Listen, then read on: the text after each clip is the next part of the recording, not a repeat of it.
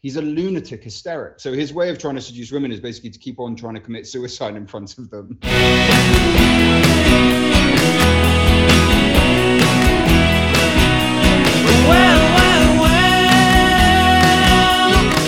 goes the summer.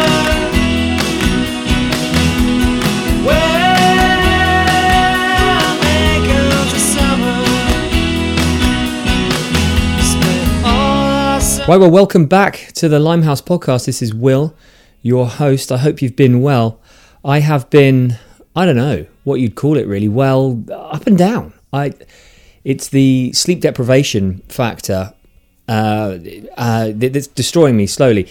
The funny thing with sleep deprivation is that it's, I'm not protecting any secrets. I'm not a government agent. I'm not trying to protect my country. What I'm getting at is if I have torture put upon me, I get nothing from it. You know, I get no medals or what have you, or monetary compensation. At this stage in my life, all I'm getting is brain cells diminishing, like just one at a time. So thanks, Pearl. Thank you. I don't know what else to say. I don't know what else to say. But I suppose what is funny is that I didn't put a podcast out on Wednesday because of that. And I don't feel bad about it. I think we had this run a little while ago where I wasn't putting podcasts out very regularly. And I guess the professional podcasters out there would probably turn in their, I don't know, graves. Whatever. And I just think sometimes, guys, if there's not a podcast out, you know, on a Wednesday or a Sunday, just don't worry about it. I mean, there are 0.5 billion podcasts out there to fill your boots on. So don't worry about it. Just move on. So this week, God, geez, this is one of my favourites. He's been on the show before, Ian Dunt. We talked more about his life, his journey, on that occasion. This time we're talking solely about his book, How to Be a Liberal, which is available now. How to Be a Liberal. That is available now. And it is so damn good. For me, I'll just speak personally about what it did for me. It opened up my eyes to a lot of philosophers that I was aware of, but hadn't delved into enough. So, and he breaks down the historical impact that those people have had on society. And in many cases, he makes them into sort of 360-degree human beings. So I think a lot of the time we think of philosophers as these, you know, I don't know what you'd call them. Well, hyper intelligent, wonderful geniuses, blah blah blah. Of course, goes without saying. Well, the good ones, that is, you know, like Mill or what have you. And he breaks them down into a way that you can understand them, and gives them heart and soul. Because so much of the time we do tend to put them on these massive pedestals, and sometimes perhaps that's a good thing. I'm trying to think of a really great philosopher off the top of my head. Francis Rossi from Status Quo. No, actually, Rick Parfitt, from Status Quo. It's a great philosopher because he said, it's easy when you're number one. Everybody says you're having fun. Smiling from the public eye when your buddies say you want to die. Living on an island. I think it's less philosophical, but it's still... It's great. I mean, it does everything you need to do in life. And he is a well-known philosopher. Dead, but still nonetheless a philosopher. Anyway, you're going to love this. He's such a great guy. He really is. He's so warm and loving and towards whoever he speaks to. So yes, do check that book out, How to Be a Liberal. It's good for everyone. Seriously, it's really good. Oh dear. Anyway, look, guys, I'm just going to leave it now. I'm going to just remind you that there are other podcasts. When podcast episodes, when this show used to be political, and if that is your want, if politics is your thing, I have about 50 or 60 political conversations with people like Michael Heseltine, Ken Clark, Nick Clegg, Anna Suber, if you can remember her, Clive Lewis. The list goes on and on. Gina Miller, all these lovely people, they're available. They're just, all you got to do is just scroll down a bit on your feed, your podcast feed, and you'll find them. And do check them out. I hope you do. I put an awful lot of effort into getting those interviews. That's when I used to go to fucking, what's it called? Portcullis House, just across from the Thames, from the House of Parliament. I used to go to them all the time to interview these people, take out huge chunks of my day. Nowadays, I'm just doing Zoom, which is hilarious. It seems like a real cheat, but it's a wonderful cheat, let me tell you. Anyway, guys, stay safe, look after yourselves. If you do feel like any form of communication is on the agenda, then please feel free to reach out to Limehouse, at Limehouse Pod on Twitter, at Limehouse Pod, and of course we are on Instagram. That's just the Limehouse Podcast on Instagram. Anyway, look, enjoy this chat. Ian gives it his very best, the best of Ian Dunt. Okay, look after yourselves. Bye bye. Sorry, yes, hello. Wow, hello Dunstable, how's it going? Oh, yeah, not bad. So how's life? Have you had dinner? You're on the stair. I don't think Yeah. I'm glad. Yeah, you're observant. I was chatting to a guy last night, and I think he was either being really polite or just didn't give a fuck about me. But I was like, often hard to tell the difference between those two things. yeah. And I was like, felt a bit ashamed. But I've got a memory foam pillow under my arse. So who's laughing? Exactly. What you? Okay, yeah. I mean, why are you on the stairs? Basically, my wife's down there with the baby. God, that looks like a bit like a dungeon, doesn't it? I mean, on webcam, it looks like a haunted house. I imagine it looks nicer in human eyes. Got a Peloton there. Oh, wow, yeah, very nice. Good little setup you got there. Sophisticated mush. Why am I up here, Ian? I'll tell you why. Because Laura's downstairs with baby Pearl, and that she's just trying to get her to bed, and it's just, get the fuck up the stairs and do your stupid podcast, basically. Fair enough. I mean, that doesn't seem like the right attitude, to be honest. Yeah. It sounds like she's doing more important things, so yeah. Yeah. That sounds like you just took, it sounds like, I know you didn't, but it sounds like you just took a massive toke on a spliff. I did not do that. Those days are long gone. Those days are gone. There was I did once, once when I was a stoner, I knew I had to do a Radio 5 thing on like a Sunday afternoon, and I was like, oh fuck it, I'll just get stoned and I'll be recovered by the time I do the radio. And it turned out I wasn't recovered. And I heard it back afterwards, and it was my voice just sounded so dead. I was like, and that's why Labour has. Afterwards, I was just like, I will ever do that again. Like that will never happen. Man, it's like trying to do a gig pissed. Like you're doing the whole rock and roll thing. I'm just going to do it drunk, mate. I'm just going to get smashed, and it's actually terrifying because people are watching. You're really pumped in your head, but your body is completely. It's like that thing. Have you watched? Oh my God! Come on, Will. Almost Famous. Hunter S. Thompson. Fear and Loathing. Yeah. And then he's like, "There's nothing more depraved than a man in the midst of a ether binge," and it's like, your mind's fine, but your body just can't do it. It's like that, without so much terror, I suppose. But yeah, dude, your book, fucking hell, wow. Oh man, thanks. I'm really glad you enjoyed it. Oh God, I mean, I was kind of pulling your leg with the whole banking thing, because I didn't quite. I don't think anybody. What I can get my head around the basics of the 2008 crash and what have you, because I've watched The Big Short a few times and because I lived through it, but it's just the kind of, not the semantics, but the mathematical, the scientific, because it's economically scientific, isn't it? So it's quite but yeah, everything else, mate, fucking hell. In fact, I've read some chapters twice because they were that good. So thanks, mate. How long did it take to I mean, how long did the first draft take? It doesn't really. I can't. Because I started looking at it like chapters, it wasn't like there was just one first draft and then another. Basically, the book took 2 years. Yeah, I bet. And I don't. I mean, I suppose if I didn't have to work the rest of the time, like if I wasn't a journalist the rest of the time or whatever, I don't think it would have been cut down that. No, probably I could have done it in a year. Wow, really? Well, I think so, right? If you've got all day to work on this stuff rather than just the evenings and the weekends, I mean, that's the hard bit to tell. There's a big difference between people who like have a job and write books and people who just write books. You know, the time is really different. Okay. But then, you know, I mean, you're kind of more advantaged if you've got a job the rest of the time because at least you've got multiple sources of income, which when your job as a writer is a good thing.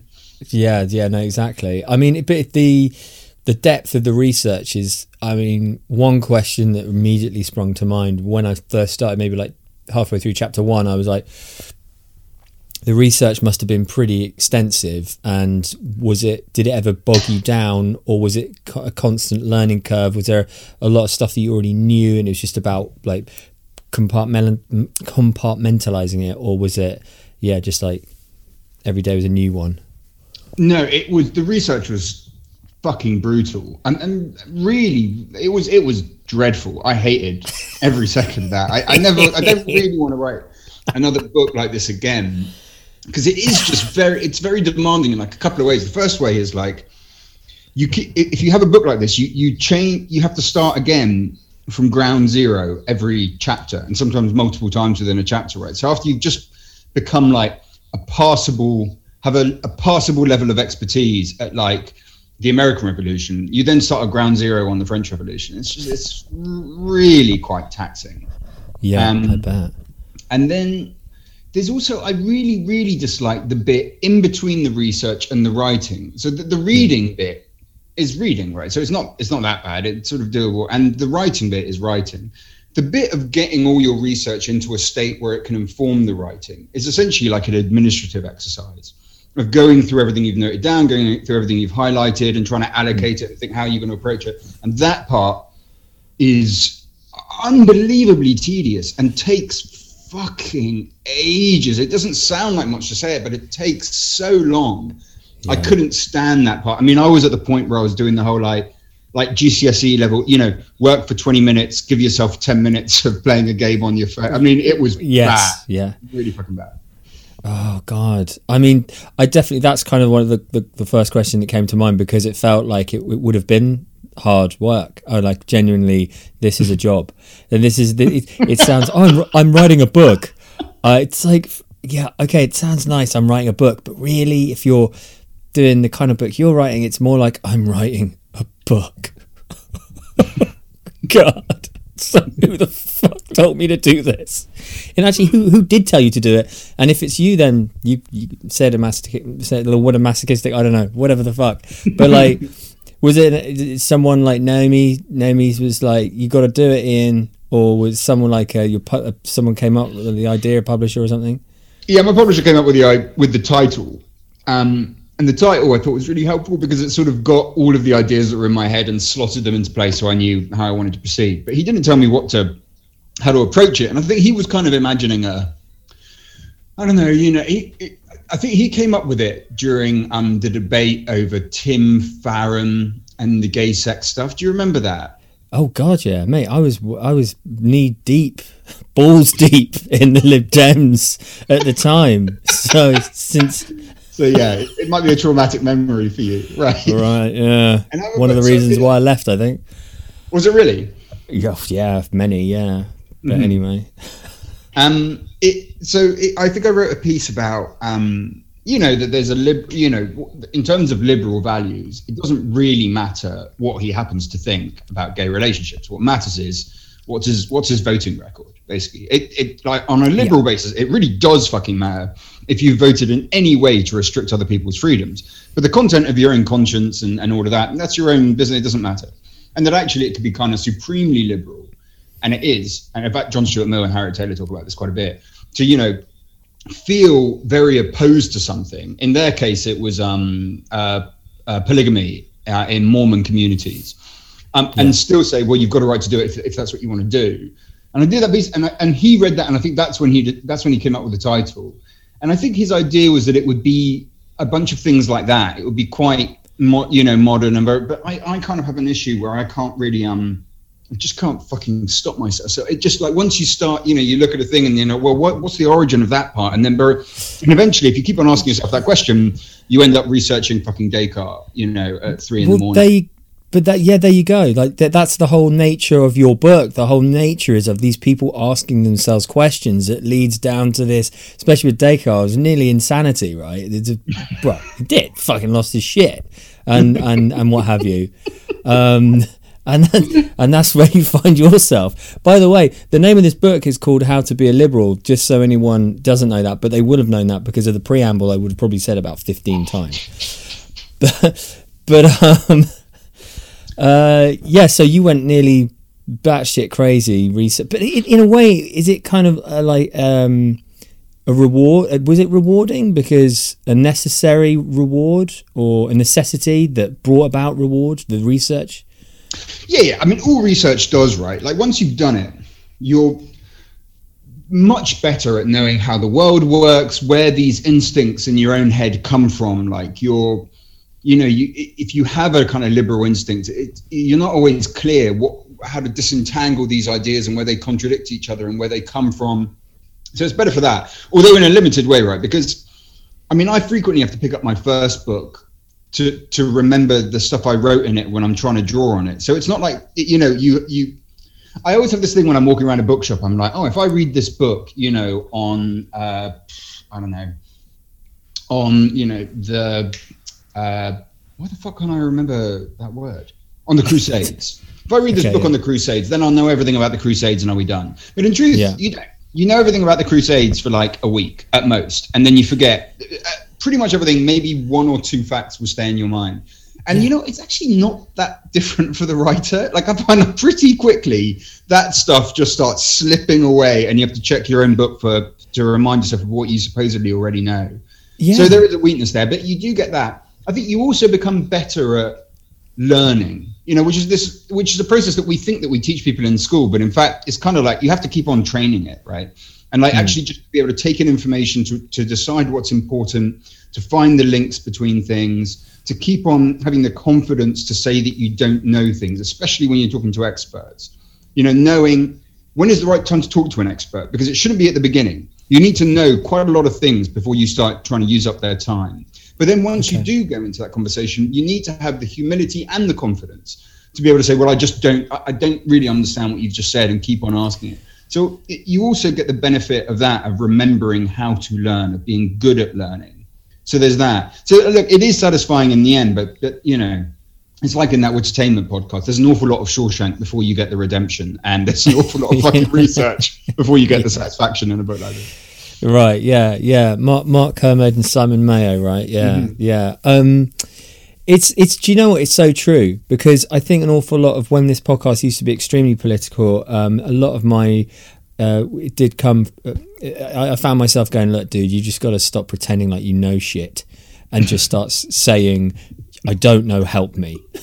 Because you're just gonna you get so freaking nervous in your head, and also it's part of really learning. But just to turn it back to the book, I think the one thing that really helped me was the emotional, what really happened. What I think it's chapter 5 where the Harriet and John chapter, John Stuart Mill and Harriet Taylor, and that was really well balanced, because you had the story and the essence of their political struggle or their path, and what have you, and that really worked for me. Like I think that for me was that's something to hang my hat on, and like really get stuck into the living room of this book, light the fire, get the whiskey on the go, and really get into it, because there was a character that I really wanted to know something about. And I just, fucking John Stuart Mill, I don't know shit about him, but I've heard loads,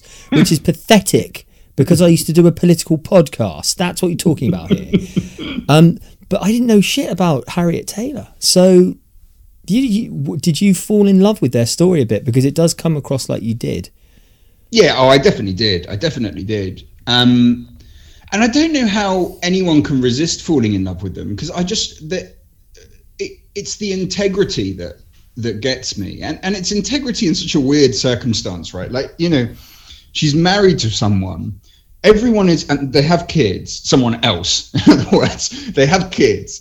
Everyone is very clear that this man is not a bastard. Like he's a really nice guy. You know, Carlyle calls him an innocent, dull, good man, which is, like I've said before, it's just like no man wants to be talked about in those ways. But nevertheless, it's like he's a guy. It's not like, you know, there's nothing wrong. And yet and they're clearly in love with each other, John Stuart Mill and Harriet Taylor. And yet they create an extraordinary arrangement, which is basically this sort of 3-person marriage in the middle of the Victorian era, where the normal husband is a sort of symbolic front of the marriage, the social aspect of the marriage, the brand. Yeah. And the intimacy of the marriage is, you know, John Stuart Mill and Harriet Taylor, which is a weird arrangement even now.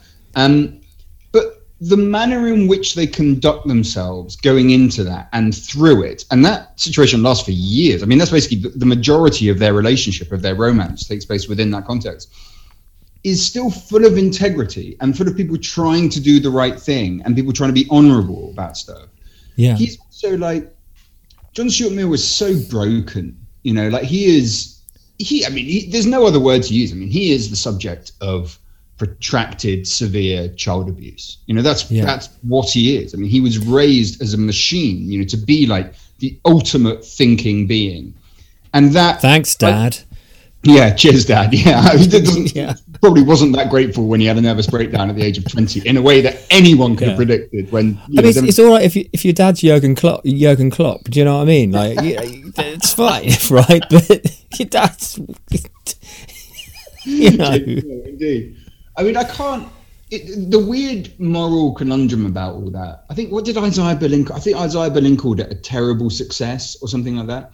Yeah, and that's kind of the right way of looking at it, because the truth is it fucking worked. They turned him into one of the greatest thinkers in the history of humankind, and without him, you know, we wouldn't have so much of what we enjoy right now about the most radical, liberating system of thought in the history of our species. But the price for that was this absolute bludgeoning of his emotional and social capacity.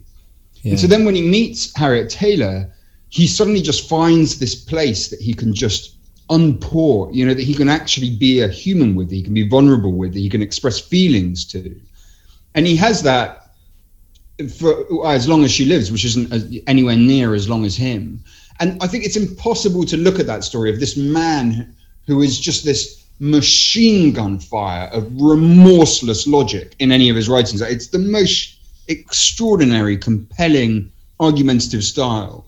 Find someone that he can express feelings for and fight for her, and then also lose her. And it's quite hard to read that story and not feel tremendously warmly towards the two of them.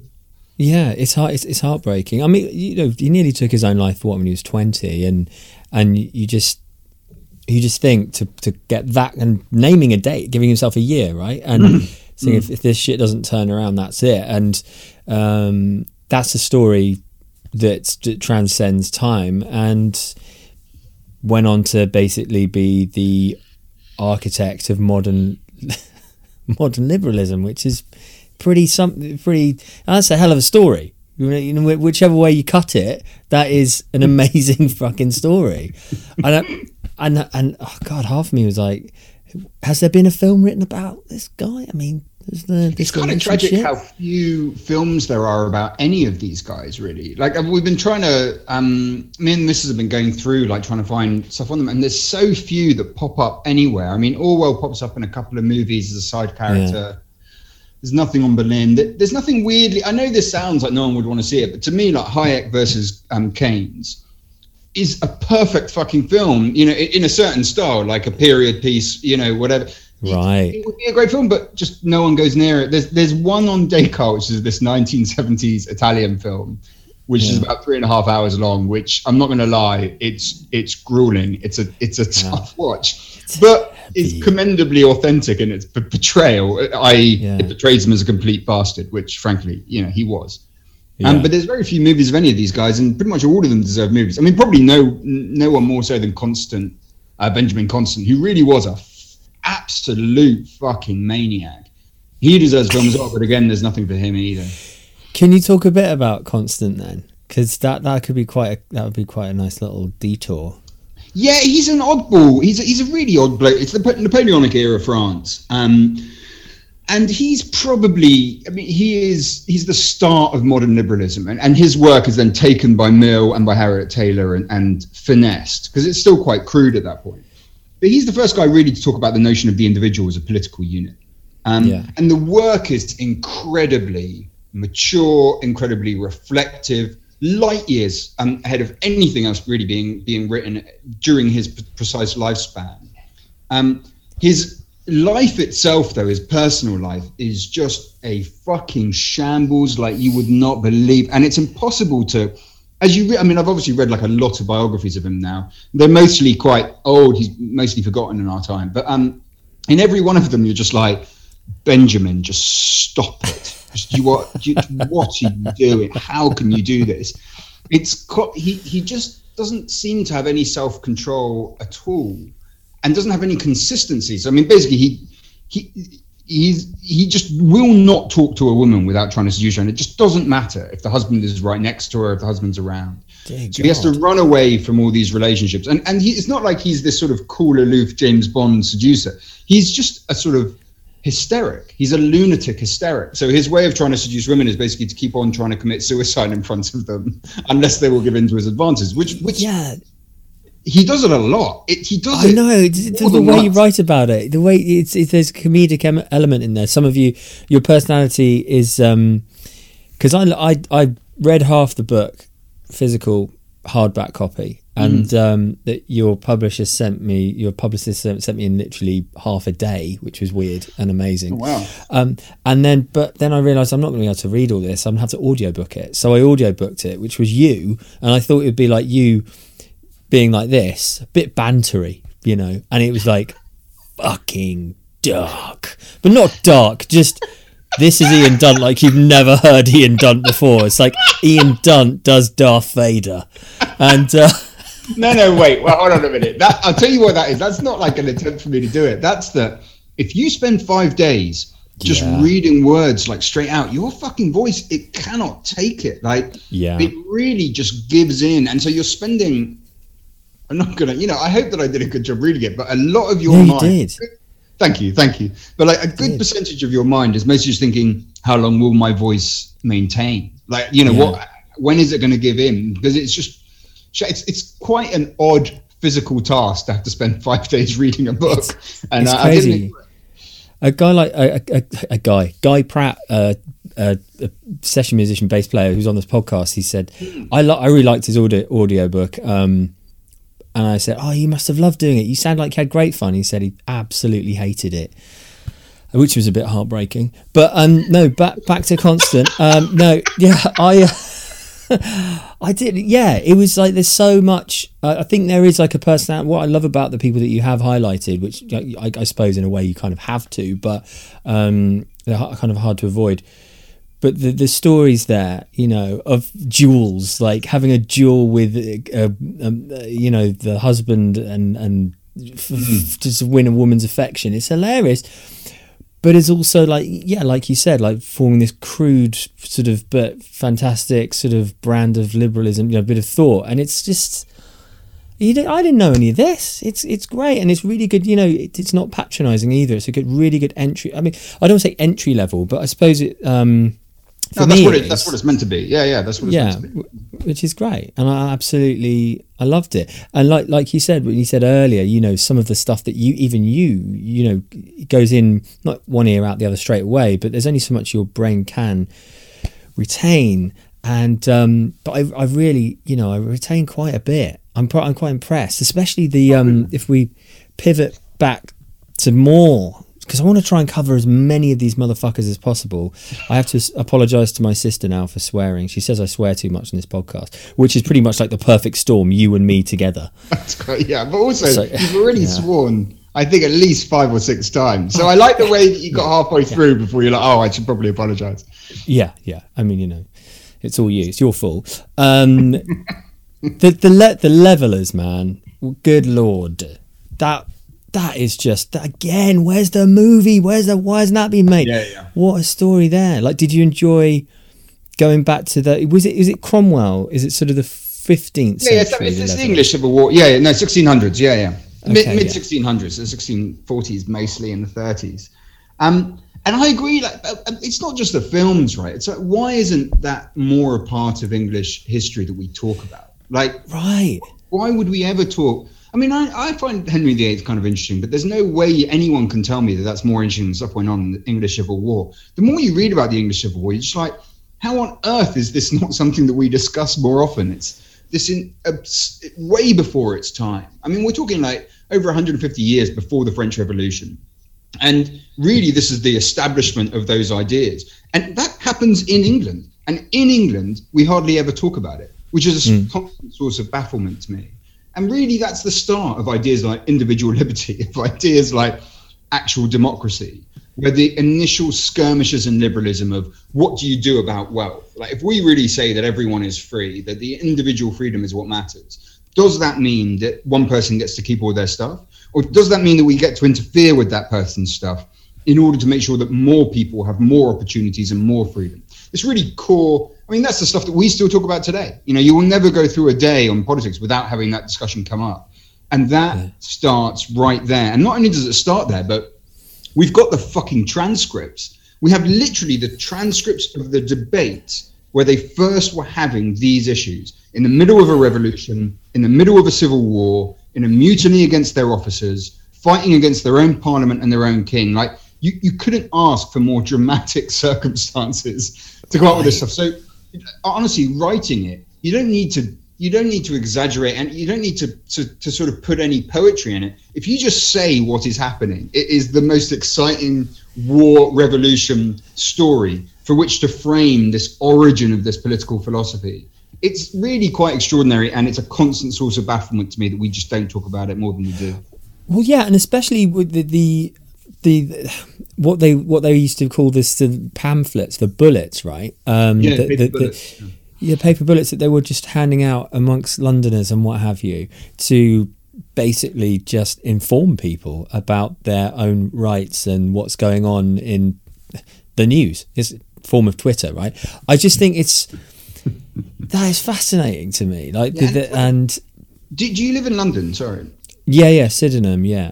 Yeah, it's like an amazing. I love thinking about London in that era, right? Because I mean, the part of London that they're talking about, you know, basically around St. Paul's, is now just this, I mean, pretty god awful concrete and steel, you know, city corporate area. Then it's just dingy alleyways where the black market press operated. So you're just smuggling in black market printers, black market printing machines, churning out this stuff. And the stories, I mean, I had to edit out a lot of it because I got kind of obsessed with this whole period. And so eventually you're like, well, I've just written 40 pages of stuff around the black market printing press of the 1600s. That's not strictly what this book is about. But there's a lot of stuff around the type, right? Because most of the sort of, you know, the stuff they could use for parchment, for ink, they could kind of get away with if they were caught by the authorities. What they couldn't get away with was the actual type, these metal letters that they would have to bundle around. And if you were caught with those, you were fucked. Like, they were going to, brand you or chop off your ears, or they were going to throw you in jail basically for the rest of your life. But just to put this into context, this is basically anti-royalist propaganda, is it? And anti-Catholic propaganda in this weird. It's just Charles I who was practicing this kind of form of high Anglicanism, and the enforcer was really Archbishop Laud, and it's this sort of these guys, Charles I, Charles II, and obviously James I. They were basically Catholics. I mean, it wasn't the Protestants weren't being paranoid when they were like, these guys are Catholics. They pretty much were, and especially in the case of Charles II. So really, they were practicing a form of Protestantism that was aimed towards Catholicism. And Catholicism at that point is obviously like an enemy military power, essentially, and much more restrictive than some of the more radical Protestant sects, which were talking about religion as a personal relationship with God. And what that did really was allow an early form of liberalism to flourish, because if your relationship with God is personal, if we don't have the spiritual apparatus in order to know how to worship God, then it follows that each person must be free to find their own way of worshiping God. And once you have that thought, you're really only a couple of steps away from thinking every person must be free to come up with their own political ideas, with their own political reading, with their own political writing. And that's that very early kind of prototype liberalism, this embryonic liberalism that gets birthed at that point. like the individual. Yeah, and fundamentally, always around the individual. That's the unit. That's the one thing that traces this story across these different countries, different people, different historical moments. But from the financial crash all the way back, and the fights against Donald Trump right now, all the way back to Descartes and the English Civil War, that's the unit. That's the thing that separates this kind of thought from the other kind of thought that is constantly trying to extinguish it in various forms, whether it's fascism or communism or the nationalism that we see today, or the church. Yeah, I mean that's I won't give away the exact ending of the book, but you do focus that the last chapter, dude, so good. I don't know how long it took you to focus on drilling down into exactly what message you wanted to do, but it did ring. It had a little bit of the last time you were on this podcast, we spoke about the night after the evening of the election result with Johnson got in, and Naomi and yours reaction, and it had in your last part of the book, the last chapter. There's definitely that sort of essence to it. We've got to organise and hunker down, and if we're going to change, if we're going to be proper liberals, we've got to learn how to change. We want to affect change. We can't just sit. We've got to do shit, and that really comes through. It also comes through because it's nearly everyone you've spoken about, previously has had to do that. Look at the levelers as people that had their freaking ears chopped off, their tongues cut out. There are thousands upon thousands of people that have gone before you and us to be where we are now in a reasonably very free, highly functional democratic society, as much as we kind of think we're not, but we kind of are. The struggle thing is real, right? Like, I mean, that's the part that it sort of seems to, it just comes up again and again in that story. And when you really notice it when you're reading about stuff 400 years ago, 300 years ago, that every time you get complacent and you think the battle's over, it's better. And you know how this gets expressed? People never say, "Oh, I've become complacent and the battle's over and I can sit on my arse now." What they always say is, "The wind of history blows in our direction," which is essentially their way of. It's almost like a kind of Marxist idea of there's just a set pathway, and you think there fucking isn't. Like, there really is no pathway to history. There's no necessary way that it's going to end up. It works the way it works because a bunch of people had commitment and they had belief in their convictions and they fought for them. And the moment that we started getting our asses handed to us was not fucking 2016 and the Brexit vote or Trump. It was the moment that we stopped really arguing for our principles and just thinking that history would remorselessly play our way. And it doesn't. It doesn't do anything that you don't make it do. So really, that last part of the book is just, it's up to you. When people sort of go, does the book have a happy ending, which is kind of a weird thing to ask someone, right? That is a very strange thing to ask. It's quite odd how often it gets asked. And it's just like, well, the ending is up to you, that's the ending is whatever the fuck we do now, what we do next. And at the moment, I look around me and I feel more hope and more optimism than I have really for the last 4 or 5 years about seeing that people are committed to these ideals and that they can be beaten. Like right now we're talking in a way that I wasn't before I wrote the book, in the wake of Trump being defeated. And whatever else you take from it, whichever way, other way we want to look at it, they can be beaten. Like, we can take these guys down and we can make sure that liberalism is triumphant again. It's right there for the taking. You just got to fucking do it.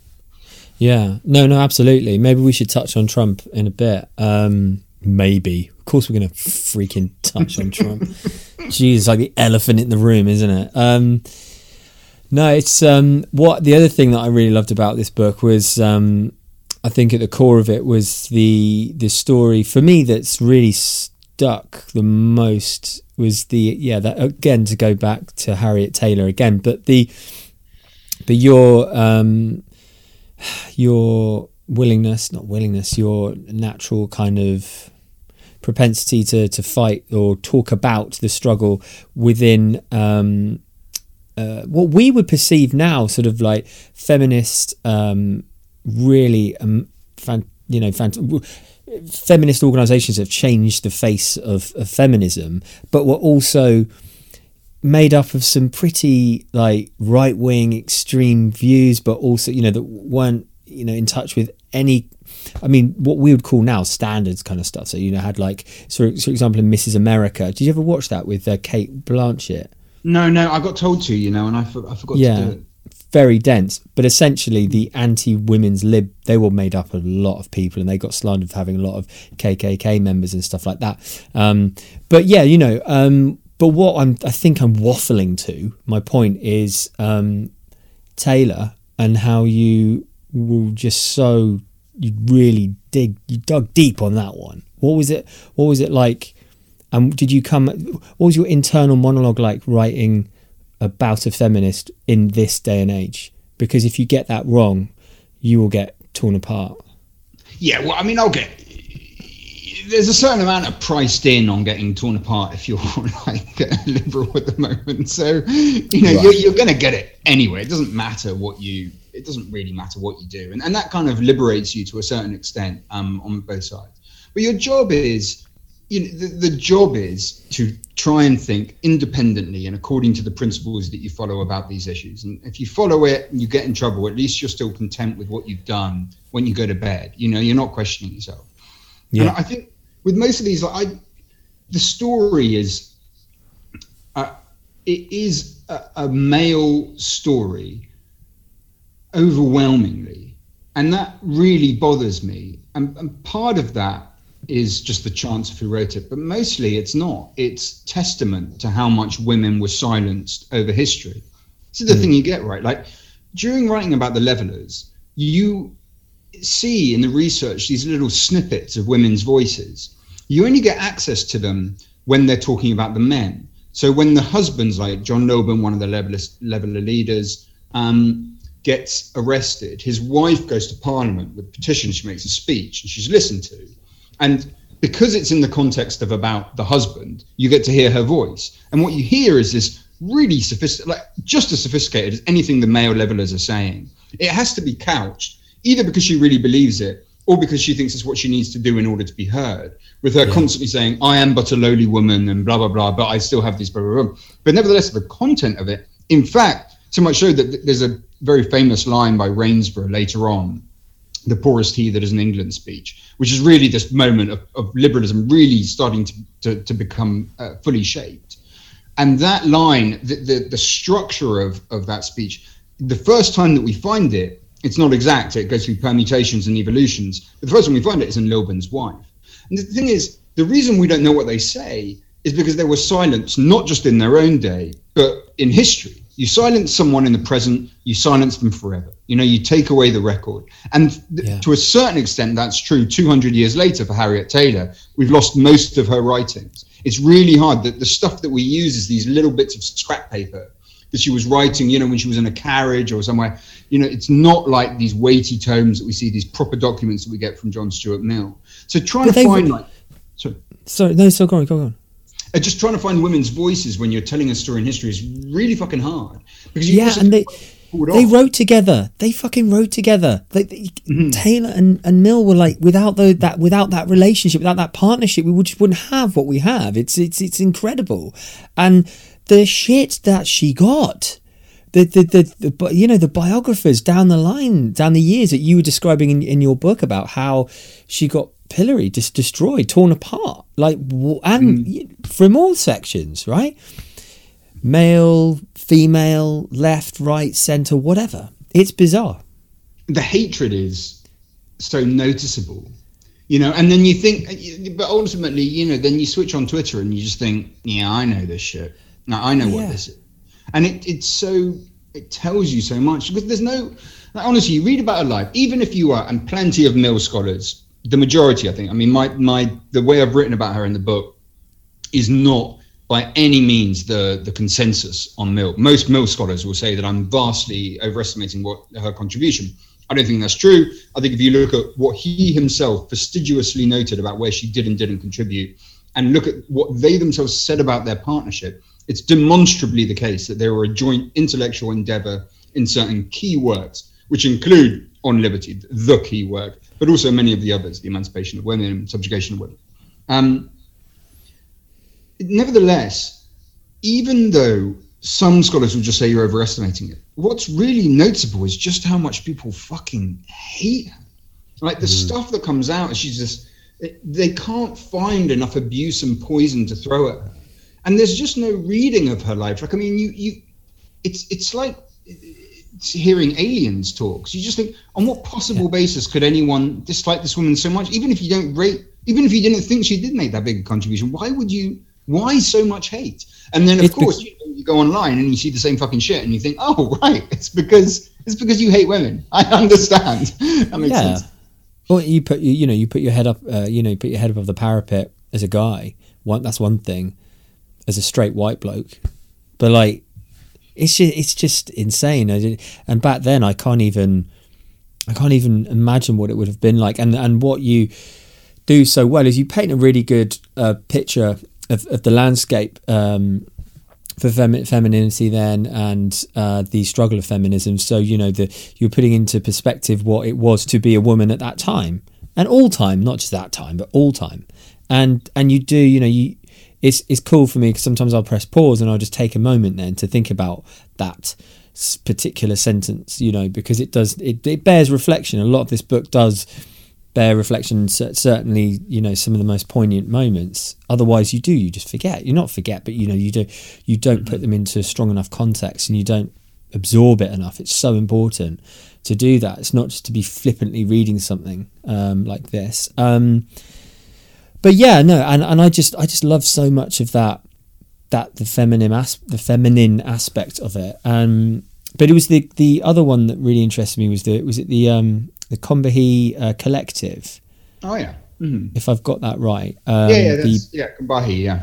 Yeah, Combahee, the black the black lesbian movement, and that was again what really fascinated me with that was how ahead of its time it was, how vital, how important it was, how necessary it was. But again, a lot of it was kind of like a hypothesis within themselves, like constantly asking these questions and evolving the movement. Should we include gay men? Should we include white people? Whatever, and that's what I quite like about real true liberalism, right? Is the constant asking, drilling down into the soul and asking the questions that sound awkward, but they're absolutely vital, Yeah, I mean, and that, I've got to say, like, aside from the financial crash, that the hardest, I would say there's 3 points that were really hard for me to research, that really took a lot of thought for me to be able to work it down.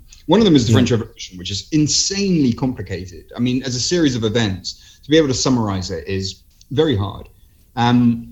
Then the financial crash, which is difficult to conceptualize and to explain.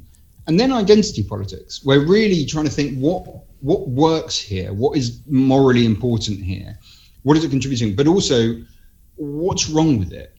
And there is something terribly dangerous in identity politics. And it's first formulated in the Combahee River Collective, which are these guys who, they were getting fucked over by everyone.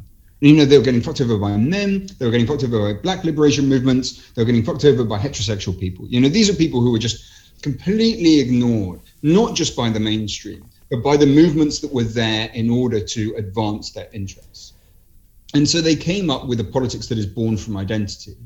And from that comes many good, proud things. The same things that when we say patriotism can be a force for good, it is also the case that a marginalized identity can be a force for good. You can find things that are valuable in that, including your own sense of identity and your own sense of who you are. But also, if we care about the individual, if everything that the individual cares about is therefore important to us as liberals, and if individuals demonstrably find meaning in their heritage, their race, their country, of course they do. You see it wherever you look.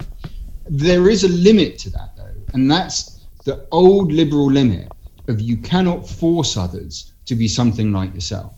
And that means that you cannot talk about identity groups like they're homogenous, like they're all as one. You cannot talk about them like they are fundamentally different to another group. So, for instance, that's what the current debate about cultural appropriation does. As we see extremely commonly, I mean, I was looking at a thread on Twitter this week of someone trying to close down a small business because it was white-owned and selling Asian food. You sort of think, well, no, that you don't get to do that. You cannot close these units of identity off from one another, as if we have no capacity for empathy, as if we have no mixture between us, as if we don't have the freedom to travel within identities, have multiple identities at the same time. And that liberal attitude towards identity politics is hard. I'm not going to lie about it. It's hard to work your way through it morally.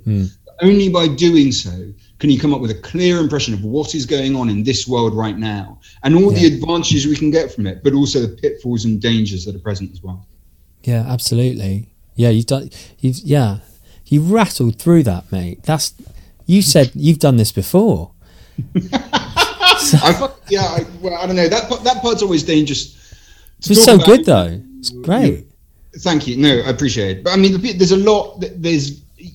At the moment in the identity war that's going on around us at the moment, we've got anyone that is thinking in the same way that I am about it has got very few mates around. You know, you've got the sort of Douglas Murray, oh, isn't it all just fucking terrible, and let's write the whole thing off, and then you've got the other side, which is ferocious online, which is any questioning of these identity groups, of the existence, is you're not entitled to make it.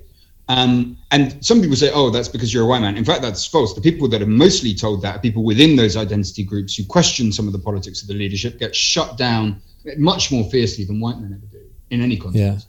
And so you really, there's very few people who are trying to think what works and what doesn't in what we're dealing with. And I kind of really hope that more people will find themselves in that category, because you look at it, there are pitfalls and dangers, there's advantages, and we need people to keep a level head when they look and try to distinguish between those two things. Yeah, I mean, the J.K. Rowling thing. It's a case in point. I mean, any of those debates which is about, do you have the right to debate, let alone on the content of the stuff itself? All of that is really tough at the moment. It's really tough. And this is the thing that John Stuart Mill and Harriet Taylor said, right? They said, we're going to lay out these principles for you on the harm principle and freedom of speech, and you're going to say, this is, anyone would agree with this, blah, blah, blah. And everyone always says they do agree with these ideas. But the moment that you actually try to fucking stand up for them, people will come at you with pitchforks and knives. They will come at you hard. They're the most widely associated ideas and the least supported ideas. Because the moment you really stand up for freedom, the freedom to talk, the freedom to debate, people will come at you fucking hard. Yeah, no, absolutely. It's the hen pecking. You know, Is that what you mean to say? Because isn't that's a highly gendered term? You're going to be in trouble yourself now. No, you know what I meant. I know what I meant. I think I meant like the chickens that see like a black spot on the other chicken, and all the chickens come in and go, "Gah, you're different. Get the black spot off the chicken." And that's kind of like what Twitter's like, or it's like, I don't know, it's like militant liberalism at times. It's extraordinary. I mean, no one can. I struggle with the whole identity politics as well. Like, but I only struggle it from a perspective of, I'm an extreme, like, I don't give a shit. If you want to do what you want to do, what you fucking want to do. I mean, I don't care. Like, I care about people's rights and their feelings and their emotions and their safety to the absolute max, but I don't give a fuck if someone wants to do whatever the hell they want to do, like, or call themselves whatever they want to call themselves. Why should we be interfering? But I don't know. Maybe that's an extreme viewpoint as well. Crikey. One subject I think we have to talk about in the remaining time we have together, darling, would be Thatcher. And Hayek. By the way, I love the way that with these questions you haven't had any historical structure at all. You've just absolutely just jumped. I really welcome that. It's so much nicer than being asked in order. I was like, if I could try to, I mean, it's been semi-linear. I don't know. Fucking hell. It's because like I said, if I try and approach this like some kind of Newsnight presenter and just try and outsmart you and try and not sound like I know. Do you know what I mean? Try and not sound like an idiot. It's just going to I'm sound even more like an idiot. I'm very effective with that. Yeah. But the one thing that really got me, really highlighted so much of the tiny nuances of liberalism and how one thing can be perceived as great, but is actually, if you just take off that little layer, it's terrible, was after the Brixton riots and Thatcher's government saying, no, look, we're not going we're not going to, these communities that have been, I don't know, at war with us, we're not going to, tell them to go away. We want to talk to them, and we're going to set up these communities, the community leaders, and we're going to talk to them, and they're going to report back to us, and the communities can talk to their community leaders, and then they're going to tell us. And I was like, oh wow, yeah, Thatcher did that. That sounds really, really progressive. And then, do you want to pick it up from what happened after that? Well, it goes horribly fucking wrong, as no one would have presumed. And you're right that it is amazing that Thatcher does this stuff. I think the reputation that we have of her is the economics, right? It's the miners and stuff like that. And that's where the government, the lady's not for turning and blah, blah, blah. In lots of other areas, actually, the government was U-turning all over the fucking place. And in some areas was actually more sensible and stuff than people might imagine. And they basically get presented with riots against the police from predominantly Asian and black communities. And so they respond to this by saying, yeah, we need community leaders. But the people, nobody, even the most moderate sort of community leader, doesn't trust the Tories. So it's always through Labour Council. So ultimately, it sort of becomes more of a Labour story than it is a Conservative one, but it's initiated by the Conservative government. Yeah. And what's fascinating about this is a form of identity politics. And has the same flaws that the kind of identity politics on the left that we were talking about earlier and that we still see now has, which is, when you pick a community leader, on what exactly is the fucking mandate that this person has? Like, on what basis are they said to represent people around them? In this case, they became the transmission agent between local government funding and projects in the local area. So they were, unsurprisingly, religious leaders and local business. So what happened is you got these extremely conservative reactionary figures, especially in the Muslim community, who just got to say, well, I am now speaking for all Muslims. Even the word Muslim was extremely contested. Lots of the people didn't associate themselves with that word. But of course, even within that, you got what happens to, the teenage lesbian, who these guys claim doesn't even exist. Like, on what basis is she represented by this person? And so very quickly, over the course of sort of the 1980s, you really got this whitewashing, this homogenization of the Asian community. Not talked about in any of the terms that they would use, but instead represented by these very reactionary elder men. And the mirror image of that is what you see by political leadership, predominantly in activist and academic circles on the left, towards identity groups, where they'll claim, well, I represent, black culture. And you sort of think, well, and what is your mandate? So you get this split on the left and the right. The moment that you give in on the idea of the individual and think in terms of identity blocks, you get the same thing, which is really a variation on what we've seen going all the way back to the French Revolution and Rousseau. People being able to say, I have a mystical form of identification with this unit of humanity. And on we go. I can summon their will. And of course, that's what you see with Donald Trump talking about the will of the people. That's what you see with Brexit talking about the will of the people. It's many variations of the same process, which is ultimately the death of the individual and the growth of people who claim to be able to mystically channel a homogenous grouping of mankind. You see it with Thatcher, you see it over and over again, left and right. Same process, hundreds of years apart, taking place again and again and again. Yeah. No, and it just really spoke to me. I think it spoke to a part of me that was, one, this is really, really new. And I thought you were going to speak, when you started talking about the Brixton riots, I thought that it was going to be, I don't know what it was. And then it just really unfolded into this really fascinating chapter of history that is completely gone under the carpet, under radar for me, certainly. Yeah, me too. The best person on this, by the way, is Kenan Malik, who's he writes for The Observer, a few other places. He's absolutely brilliant on this subject. And I leaned heavily on his research on it. But he's been absolutely fantastic on it. So if it's a kind of area that your people listening are really interested in, he's the guy to go. Look, you start picking up his books, start reading his articles, because he's absolutely fucking brilliant on it. And he's been doing it for decades, Kenan Malik. Okay, cool. Kevin Malik, right. Okay, we'll get all over that. So I guess the final chapter would be Trump / Brexit. Well, not the final chapter in this podcast, not in your book. Don't want to freak you or the listeners out there. But The Trump thing must have been fun to do / scary. Bearing in mind it's current, and say what you like about the Levelers, that was fucking 600 years ago or whatever. People aren't going to get too uppity, you know.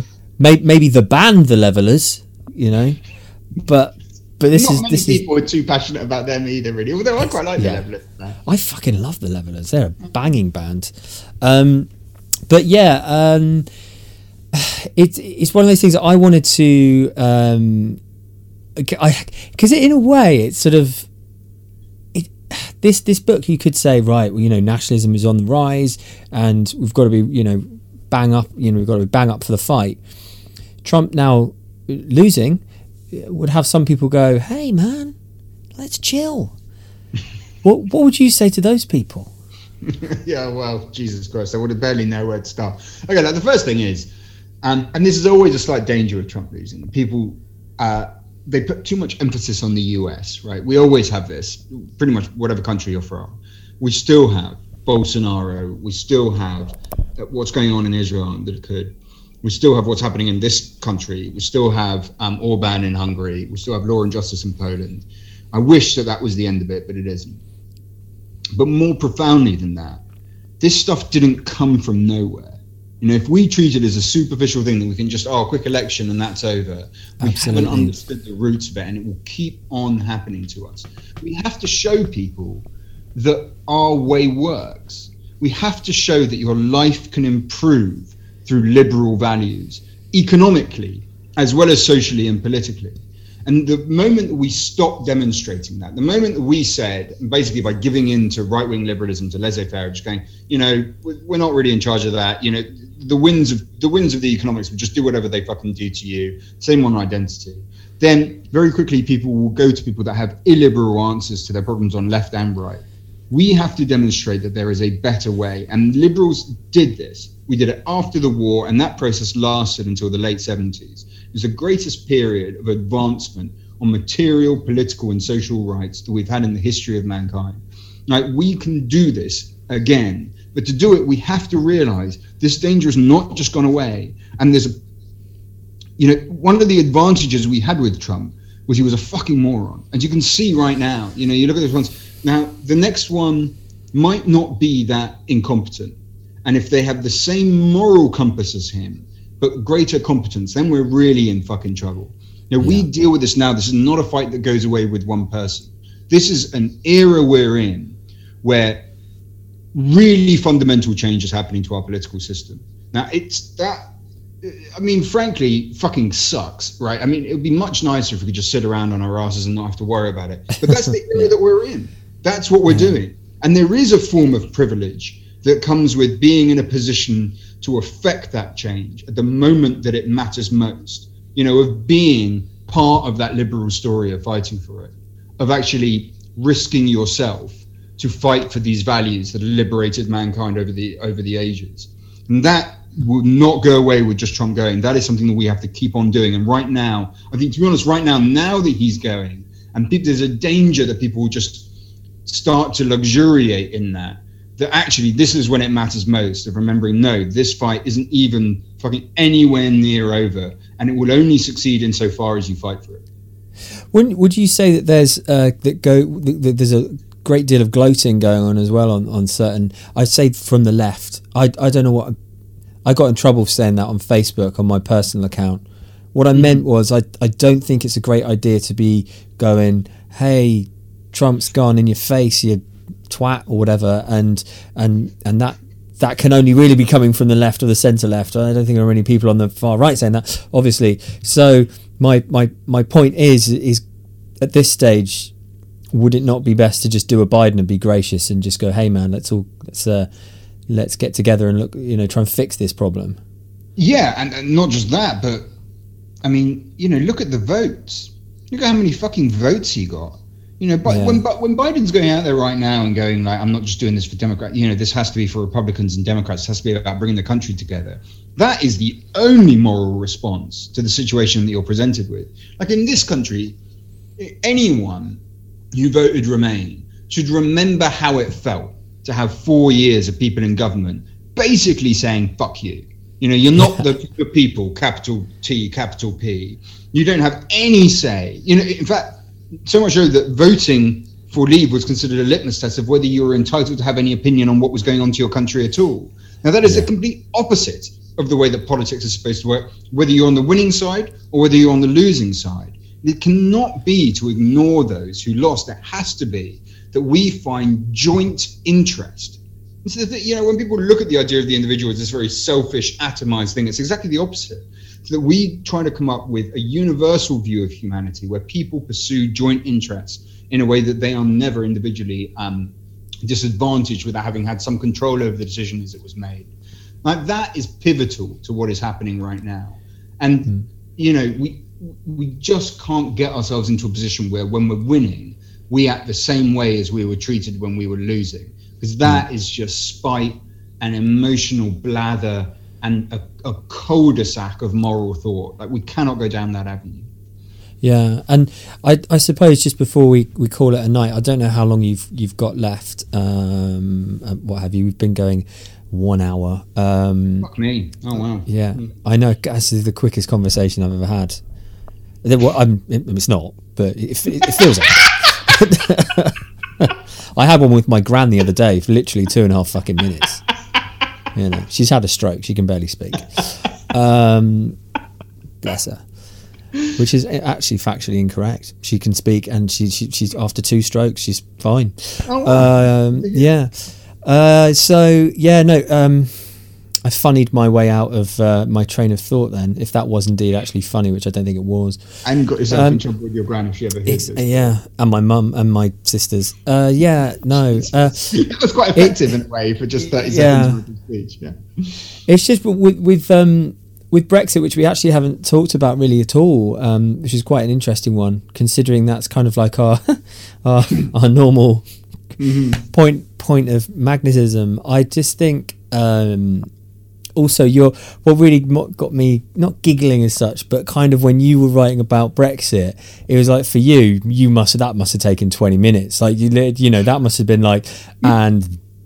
Just press download. Just press the download button. It's done. That chapter's written. I've been writing about it non-stop for 4 bloody years. That's so true, right? It was quite you know what? Honestly, that was a really weird section to write because it was the only point where I didn't have to do any research. I didn't have to call anyone. I didn't have to read anything, and I was just like, okay, I can just write this. But then that sort of ends up just freaking you out, and it's also, you know, of course, it's just a few pages of the book, right? So. Actually, to take those 4 years and try to come up with a coherent narrative, which of course fits into the book's narrative of what happened there, is oddly quite difficult. So it was less labor, but it was quite a strange thing to write. And I was constantly sort of looking over my shoulder as I was doing it. It was quite a strange little section to jot down, even though it was easier obviously than the other bits. Was it also like, I can't believe this happened? When you're writing it, you're halfway through the chapter going, how did this happen to British politics? What on earth? But I guess that's what you guys, you know, that's what you've been talking about. We've all been talking about for years. You know, how did this happen? How did we let it happen? And God, I don't know what's going to happen. But I mean, I don't even know what we're all meant to think now. Because when you were saying earlier, you know, the will of the people, the other thing this book does really well is it explains this. You know, goes to town on the will of the people and where that comes from and its legacy. Like when Ian Duncan Smith says that on Radio 4, we're all Brexiters now. It's the will of the people. I just thought he was being a twat. You know what I mean? I didn't know that he was actually reaching way back into time and going, this is what like dictators have been saying for years. Like, oh really? The will of the people is like this. You know, persecuting the individual. It's drumming that propaganda into your head. I didn't know that. Well, I didn't, and maybe he doesn't either. I mean, I don't know whether I'm being generous with him or condemning him harshly right now, but I just don't believe he understands any of that history.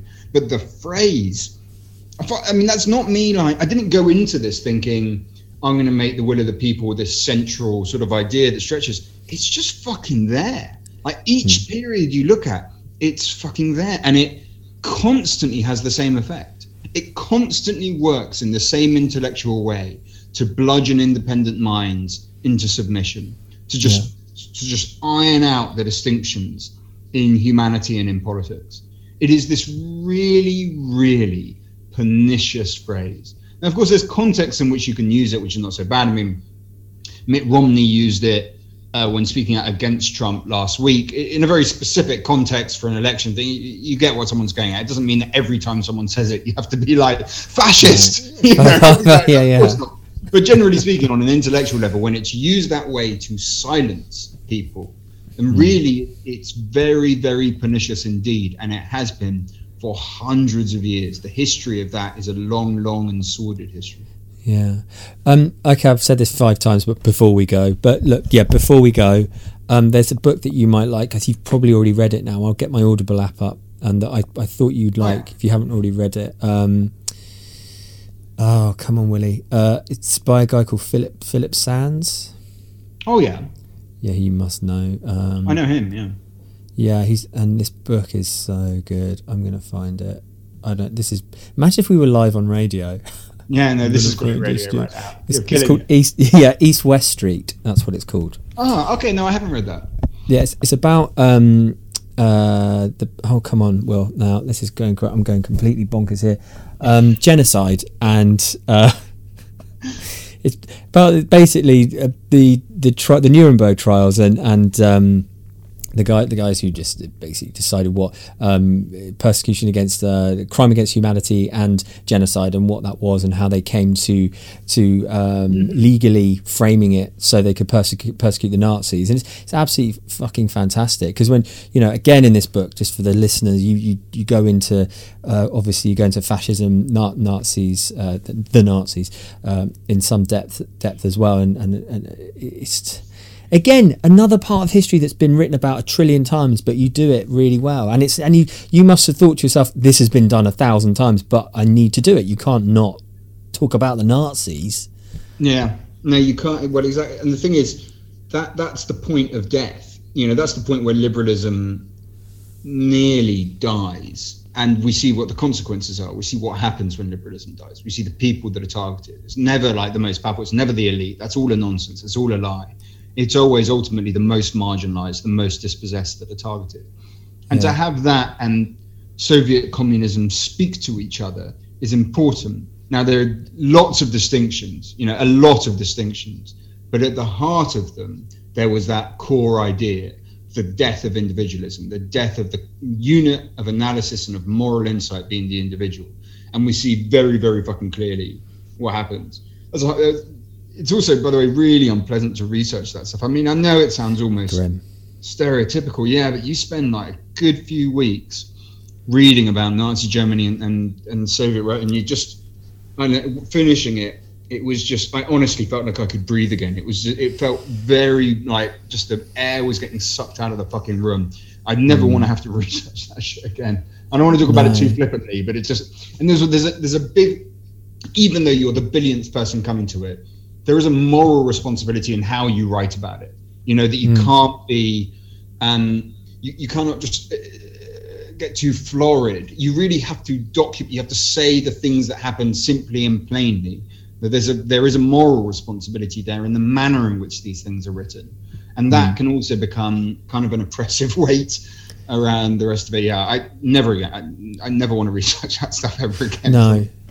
I mean, honestly, I read plenty of Anthony Beevor, and I can't do it. And I think Max Hastings is actually really good. He's got a really fantastic book. It's quite old now, on Bomber Command, and that was a way ahead of its time, because it pointed a lot of the fingers at the Allies, a lot of the, and that's fascinating.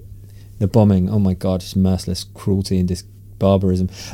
So look, dude, thank you so much for your time. You're so sweet. I appreciate it. And it is brilliant, man. I genuinely, I was worried, because what's Ian, I love this guy. What's his book going to be like? Is it going to be awkward? Because it's going to be shit, and it's fucking great. So we're thankful for that.